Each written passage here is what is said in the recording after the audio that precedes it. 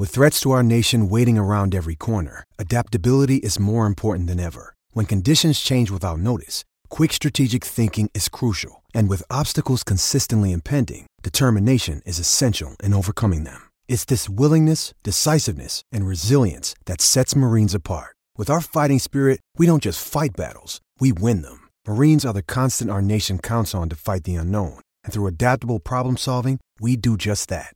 Learn more at marines.com. You're listening to HuskerOnline.com, your authority on Nebraska athletics. Final segment here of the Husker Online Show. This segment brought to you by our friends at Kugler Vision, laser correction vision surgery. Nate Klaus, not with us today, but he had a great experience with Kugler Vision. Went in, got his consultation, got a surgery done. No more glasses, no more contacts. For Nate, I'm sure he's using that laser vision now, Robin, driving home in the massive snowstorm he's fighting on I-80. Yeah, good timing with that. And I can guarantee you that Nate will be seeing 2020 in 2020. Ooh, nice. All right. Well, it's time for the mailbag. Robin Washut, Sean Callahan, and for one final time, Mike Wheeler. Mike, first of all, man, we've enjoyed having you on the team for the last year and a half plus. And it's been great getting a chance to work with you over this time here at Husker Online. Yeah, I mean, guys, this has been a great experience for me. I started out with Scout as a freshman, went with 24/7 for a bit, and then moved over with you guys, and it's just been an awesome time. I mean, I've learned a lot from you, and it'll be a sad day, when I walk out the door here. All right. Well, what do you got? What's in the mailbag this week? All right. We'll start out here for a future roster question. Who is the most likely freshman or redshirt freshman wide receiver to break into the rotation and be a major contributor in 2020? I mean, you got to say, obviously, Omar Manning's not a freshman, so you can't say him. But Xavier Betts is where I think you start this conversation. Maybe Darian Chase, because he was the one that got on the field. Those are the two.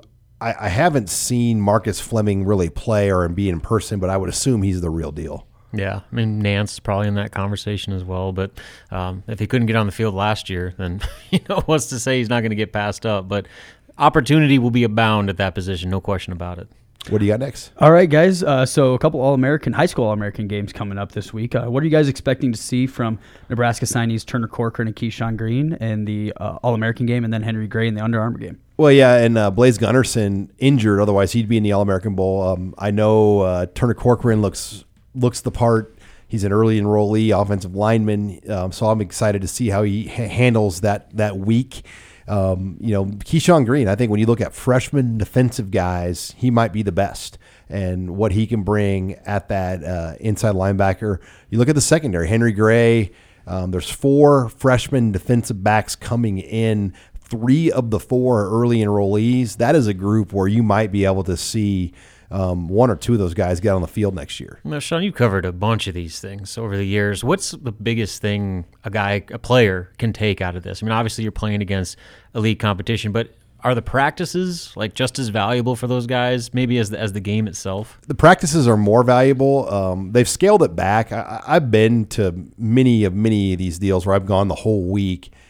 And I remember what used to happen is Monday, Tuesday, Wednesday, they would do 2-a-days. They don't do that anymore.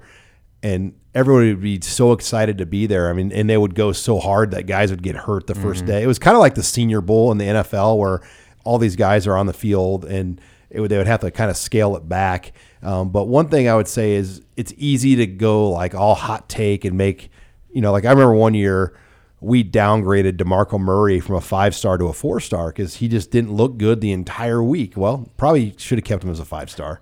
Yeah, maybe. Andrew Luck, I think we kept him as a 4-star. He wasn't a 5-star if I remember right, but he should have probably been ranked even higher. But he didn't look good in San Antonio. He didn't play well.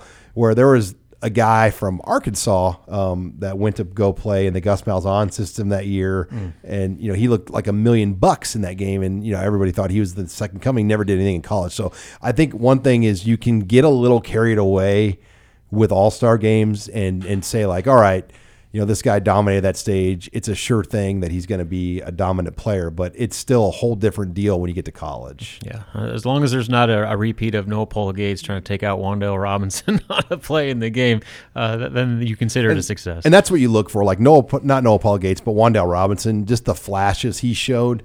like last year, Nate and Greg, when they went down there, they got so much out of that just to see Wandell and no one around here had really gotten like footage of him like that. So that's what we try to go for when we're covering events like that. Well, I mean, kind of going off of that, I guess this is kind of my own question here, but do you think Turner Corcoran can push for that 5-star? I mean, depending on how this game goes? I think he's got a chance. I mean, I'll tell you, I'm more interested what he can do when he gets here in the spring. Because I think we're so set on Bryce Benhart maybe being the guy, but could Corcoran push? Or is Corcoran just going to be the heir apparent to Hymas and play 4 games, redshirt, and then be the 4-year starter after Hymas? I think there'll be some really, really good debate. Then Teddy Prochaska comes in the following year. So Nebraska has 3 consecutive years where they'll have a national top 100 tackle. They have not had any Rivals 100 tackles in the history of the Rivals rankings, and they've got 3 in a row coming in. So that's exciting, and I think Corcoran, when you look at him compared to a Benhart, is developmentally ahead of Benhart, but maybe Benhart obviously is a little bit bigger physically. All right, guys, so we'll head over here to recruiting. Do we need to worry about Avante Dickerson maybe going elsewhere for college other than Nebraska? He's a very hard guy to read. I think it's more a matter of how much can this staff get around Avante Dickerson. If you're not familiar listening, he's a national top 250 recruit out of Omaha Westside. He's got Ohio State, Oregon, LSU, and Nebraska. Now, I don't believe Ohio State and LSU, if he called them and tried to commit today, they wouldn't let him commit. I think they offered him to kind of get into the conversation. But I know LSU has told him that he has to go to camp still to commit. So it is an interesting deal when you talk about committable and non-committable offers. But yeah, that will be a battle. It's going to be kind of like an Xavier Watts deal with Nebraska, and hopefully the staff can build a relationship with Avante. All right, we'll head over to basketball now. Robin, in an evolution of Hoiberg's system, is there a place for high-low post movement to open things up for shooters, and are we starting to see an element of that come into play? Yeah, there certainly is, and that's what you get with the types of bigs that Fred Hoiberg's recruiting. Not necessarily the traditional, 6'10", 260-pound centers, but the guys that can move around, and being able to operate out of the high post is so valuable, especially when it comes to breaking zone defenses. And what's one kryptonite that's been Nebraska for opposing defenses is when they drop into a zone, pack the paint, and make them beat him with 3-point shooting. So being able to get that touch in the high post to create some spacing, draw the defense in, kick it out to an open shooter. That was certainly a part of Hoiberg's offense, and one that will definitely be used more and more as they continue to get the types of guys that can create those mismatches in the high post. I mean, you just look back, like when Nebraska was good last year, it was when Isaac Copeland was getting touches in the high post and being able to operate. And so I think that's exactly what you look for, especially when teams try to just dare Nebraska to beat them. You create those shots by getting touches in the paint, even if you're not near the basket. All right, we got time for 2 more, Mike. All right, so we'll head back over to recruiting. With the Huskers having no 2020 freshman recruits at defensive end so far, can Nebraska really afford to miss on defensive end class this year? Or do you think that they can rely on the older guys in the program? Yeah, that's a great question, because there is versatility with some of these defensive linemen. They can play inside, they can play outside. But Nash Hutmacher, as we know, is going to be a true nose. Marquise Black can play both spots, the nose and the end, and the 3-4. But I think in a perfect world, they would like to if they have 2 spots left they can use, they would like to maybe use one of those 2 for a high school defensive end. But it's got to be a guy good enough. Otherwise, they're going to hold those back for the transfer portal. All right, so last one here, guys. The NFL playoffs they've now been set. Great Week 17, capped off by a great Chiefs. 49ers and Seahawks game. But who do you guys have in the Super Bowl, and who do you have winning it all? It's so wide. This is about as wide open of a year, because like so many years you could just say Patriots, but I mean it just feels like it's coming to an end for New England. I mean, I think Brady has shut down his nonprofits and some of the things. Like it's almost like he's closing shop in New England. And so, is Lamar Jackson or Mahomes going to get their team to the Super Bowl? And I think you got to probably give the edge to Baltimore right now. And I would say, if New Orleans would have got home field, they'd be really hard to beat. But having to take that show outdoors to maybe Green Bay, San Francisco, weather's not always an issue there. But man, that's a tough one in the NFC. I'll say Baltimore versus San Francisco. That's a pretty good guess. It's probably what I would lean towards right now. The fact that San Francisco was able to secure home field with that win on Sunday night was so valuable. Maybe the most valuable inch in regular season history. The fact that both those teams needed to be at home in order to really lock down the Saints. A path. Yeah, they kept the Saints to have to play the wild card round.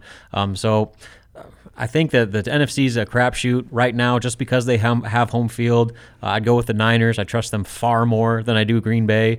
And in the AFC, until someone shows me they can stop Lamar Jackson, I don't see who's beating Baltimore. I think Baltimore and San Francisco make it, and Baltimore wins the Super Bowl. Kansas City did beat Baltimore, but that was early in the year. They did, and they'll have to beat them in Baltimore.